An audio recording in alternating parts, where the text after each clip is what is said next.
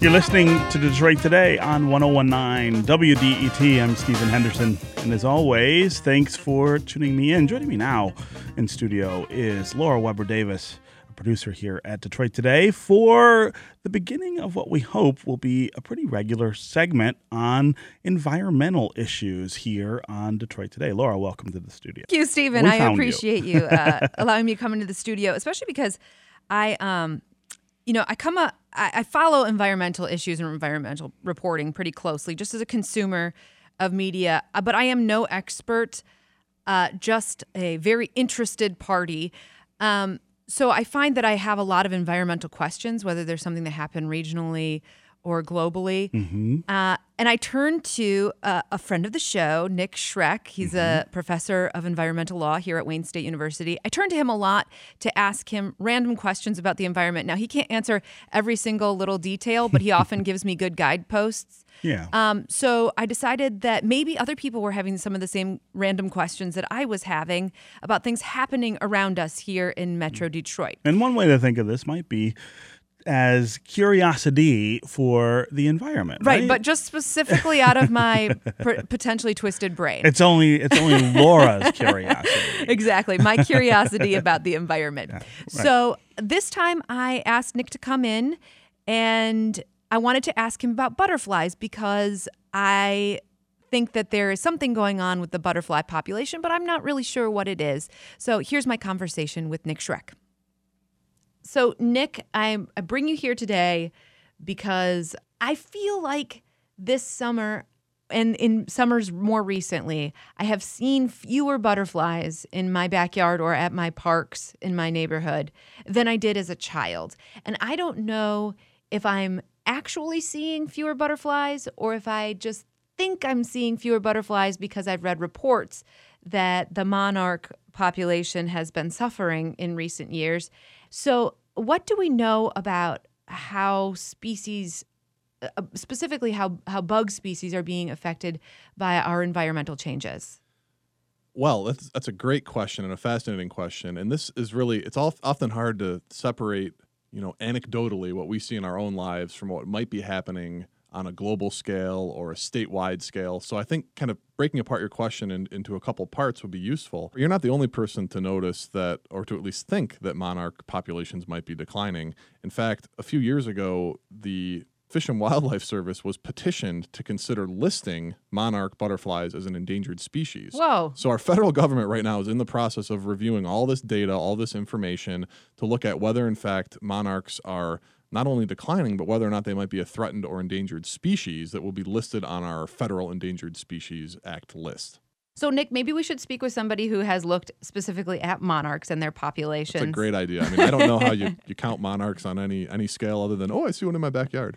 All right, let's turn to Michigan State University. My name is Elise Zipkin, and I'm assistant professor at Michigan State University in the Integrative Biology Department. Tell us about where your research began. So I'm a quantitative ecologist, and my background is in math, and I kind of became interested in questions related to conservation and population dynamics. And the monarchs have such an interesting life history strategy where they complete this, huge migratory cycle, continental migratory cycle, all the way up from Mexico to the United States up to southern Canada. And that's just such an interesting phenomenon. So that's just kind of captured my eye. And then, of course, there's a lot of evidence that monarchs are declining. So kind of those things together, that interesting life history and then the declines on the monarch really caught my attention and got me started working on them. So we do know that the monarch population is declining. Yeah, so the way that we know that is because every year when the monarchs are in Mexico during the winter, researchers down there collect data on how much area the monarchs occupy. So that's like a proxy for the abundance of the population. And they've been doing that, I think, since the mid-90s. And what we've seen in the last about 17 years is a pretty stark decline in monarchs in their wintering grounds in OML forest in Mexico, in central Mexico. So when you say area, how much area are you talking about? Are you talking about a few square miles, a few hundred square miles? Well, do you want me to look up the exact amount? It's about hectares. The peak was about 1995 or 96 at about 18 hectares occupied by monarchs. And then it's gone down to as low as about less than 2, like 1.5 or even 1 in 2013. And then it's rebounded slightly, the population, but it's still pretty low. So you can see that that's a huge decline. Well, even at its peak, 1995 is not that long ago in my mind. Right. We are already seeing effects of climate change, whether or not we were discussing it in the mid-90s. So why would that have been the peak, and now we're at such a crazy low? Right. So that's a really good question. So I think the interesting thing about monarchs, because they have this huge migratory cycle, they occupy so many areas across the continent that they have all these risk factors. And that's really different than a lot of other populations, right? So there's all these potential drivers that could be causing the decline. So people have focused a lot on recently glyphosate applications. So that's herbicides to crops in the Midwest, which is a huge area for their breeding grounds. And that's Roundup, right? Yeah, that's Roundup. That's right. And so what happens is, so they plant all these plants that are resistant to herbicide, and then they can just spray all those kind of crops everywhere. And milkweed, which is the plant that monarchs must use for their breeding, is in between these rows of these row crops, and so they get sprayed. And then so all, like where milkweed used to be really abundant, there's kind of huge loss of milkweeds. And so because that's one hypothesis for why monarchs are declining, that they have a loss of milkweeds. But there's a couple other that could be really important. So the other one that kind of we've shown in our lab is that, as you just said, climate change can be a big factor. So we have found that climate conditions in the spring in Texas, as the monarchs move up in their surrounding areas, in Texas and the surrounding areas, can be really important for what the subsequent population looks like later during the summer in the Midwest. And just to help me understand, so these monarchs, when they arrive in Texas, and you talk about climate, so whether it's rainy, wet or dry, how does that impact the monarchs? I mean, are they not able to reproduce, or do they have, fewer eggs? What does that actually mean to them? So we don't really know. Unfortunately, we can't estimate that exactly at a population level. But here's what we see. So the monarchs are overwintering in Mexico, and at the end of the winter in March, then they kind of like wake up, and then they fly north, and they fly to about Texas and kind of the surrounding areas there, and then they have their first generation is produced. So those monarchs that fly up from Mexico, then they die, and the ones that are produced, so they lay their eggs on milkweed, and then they become larvae, so they have all these different instar stages, and then they grow up and become monarchs. And when they become butterflies, they move further up north than into the Midwest. And then they do this a few more times, so they have about 3 or 4 generations total as they're moving north, as far north as even, southern Ontario. And then at the very end of the summer, the monarchs enter what's called reproductive diapause, which means they kind of shut down their reproduction organs, and then they use any fuel that they have to fly all the way back down to Mexico. So that last generation in the summer makes it all the way down to Mexico. It spends the winter down there, late summer or early fall. So it's like a multi-generational road trip. Yes.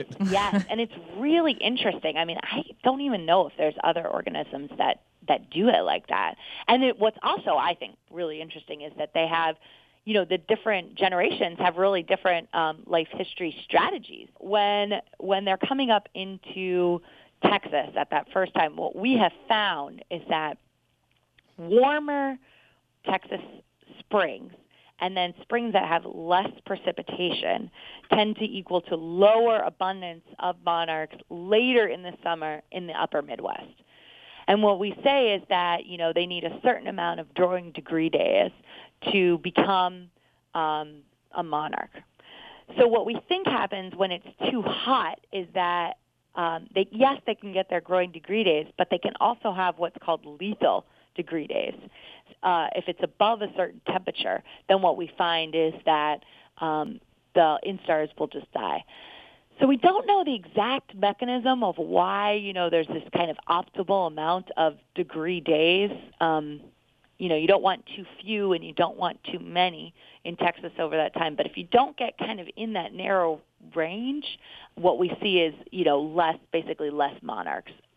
So if I'm hearing you right, it sounds like there's a real risk if we have an increased number of higher temperature days Correct. in Texas in the spring, that could have some pretty dramatic impacts on subsequent monarch populations in the Midwest. Oh, absolutely. Absolutely. So what happens is if we hit those lethal degree days, and especially if we hit them, kind of over time, like we have multiple very, very hot days, then what we can see is that the larva won't be able to survive and they'll die. So it might be that actually that I am seeing fewer butterflies, but it might also be that because I've always lived in an urban type setting, that I wasn't ever really seeing that many butterflies to begin with, and it's always been special for me to see a monarch butterfly. Yeah. I mean, that's a really good question. I mean, I don't know the answer to that, but anecdotally, I have heard a lot of other entomologists and monarch experts say that yes, they feel that they see less monarchs, just kind of everywhere. I think that's some of the reason why there's so much interest on monarchs and on estimating monarch populations, because in addition to kind of the data that we have in Mexico where we know that the population is declining, people also feel that they're declining when they look at them, up north. So when we talk about what the average or the citizen researcher can do to promote a good and healthy atmosphere and habitat really for monarch butterflies, what can the average person do? So people can plant milkweeds, but I highly recommend planting native milkweeds. So you should common milkweed is pretty good, it's certainly in Michigan and across most of the breeding area for monarchs. But then there are other native species, milkweed species, and so people should look up, kind of what, and there are websites that have this information. Look up, what are the local native milkweed species? Because one of the other issues that I didn't get a chance to mention yet is that exotic milkweeds can be a problem for monarchs too. So if I did plant a regional milkweed in my yard, or I allowed one to grow in my yard, is there a possibility that the monarchs then that grow in Southeast Michigan could make it all the way back down to Mexico? Yes, definitely.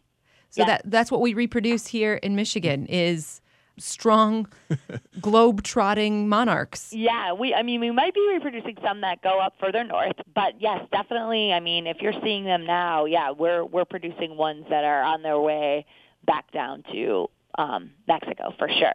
So we could be producing some that still head north, but we're definitely also producing some that are headed to Mexico. Well, thank you so much, Elise. I really appreciate it. Thanks. No problem. Hearing Elise talk about the population maybe rebounding in the slightest way since 2013, or coming, not decreasing since 2013, but maybe a little bit better over the past couple of years. Does that give you hope that there are solutions to helping the butterfly population, even if we can't stop in the short term the warming climate in Texas?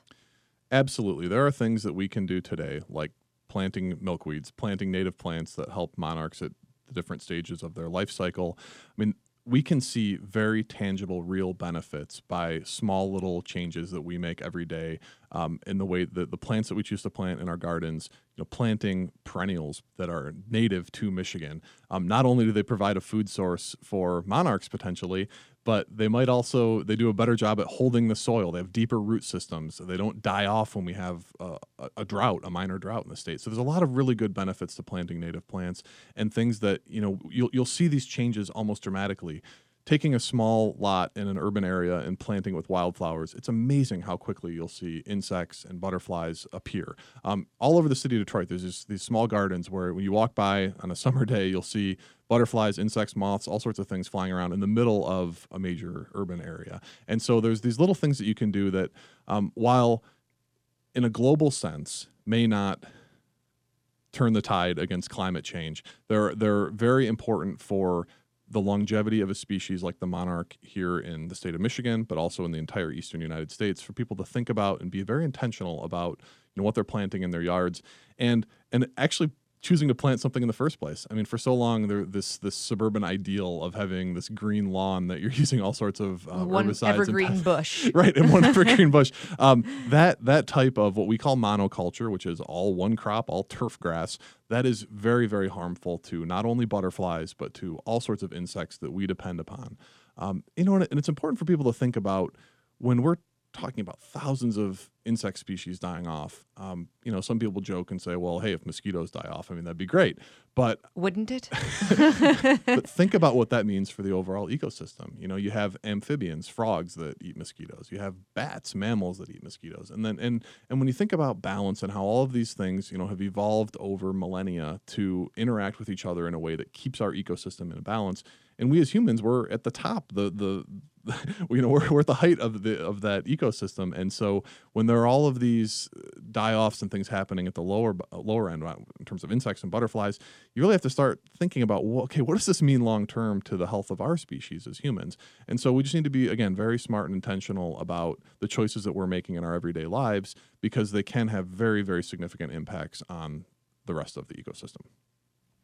That was Nick Schreck. He's an environmental law professor here at Wayne State University, and my go-to environmental guy. Stephen, did I convince you that you need to go plant a bunch of milkweed inside your apartment, maybe? I don't know about milkweed. There's something about that name that just rubs me the wrong way. Well, I get the urgency here. Yes. Come on, Stephen. I'll do my part. I'll give you a pass because you don't have a front yard. I don't have a front yard, but I do over in Tuxedo. All right, I'll plant milkweed for you in my yard. Double the milkweed. I would appreciate that. We're really hoping to do a regular environmental segment. If you have environmental questions that you'd like to submit that I tackle here on the program, please go to our Facebook page, or you can email me, lweber@wdet.org. I'd love to hear your environmental questions as well, so please do that. And later today, I'll also be posting a really cool video that WDET's Amy Miller took in Ontario of a monarch caterpillar turning into a chrysalis, which if you think that's a time-lapse video over a couple hours, you'd be wrong. They turn into a chrysalis over about a 1 minute span of time. So it's a really intense, amazing video. I'll post it up on our Facebook page later so you can see it. All right, very cool. Next, we are going to talk about this weekend's Detroit Jazz Festival. Chris Collins, the president and artistic director, is here. Stay with us on Detroit Today.